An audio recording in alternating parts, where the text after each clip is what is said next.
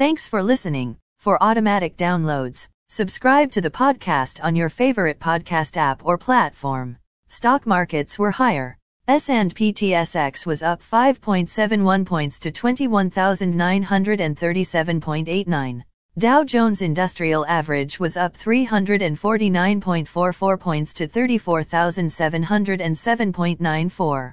The Nasdaq was up 318.15 points to 14,765.69. S&P 500 was up 63.92 points to 4,520.18. As of 4:56 p.m. commodity markets. Gold is up $21.05 to $1,958.15. Silver is up 62 cents to $25.81. Crude oil is down $3.70 to $111.23. Copper is down 5 cents to $4.72. Natural gas is up 17 cents to $5.40. May corn closed at $7.48 and a quarter. May soybeans closed at $17 3/4. May wheat closed at $10.85 3/4.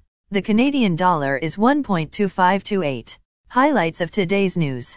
Rogers and Shaw deal wins conditional approval from regulators. Port of Vancouver volume up 1% last year. World looks to Canada to make up shortfall in uranium and potash.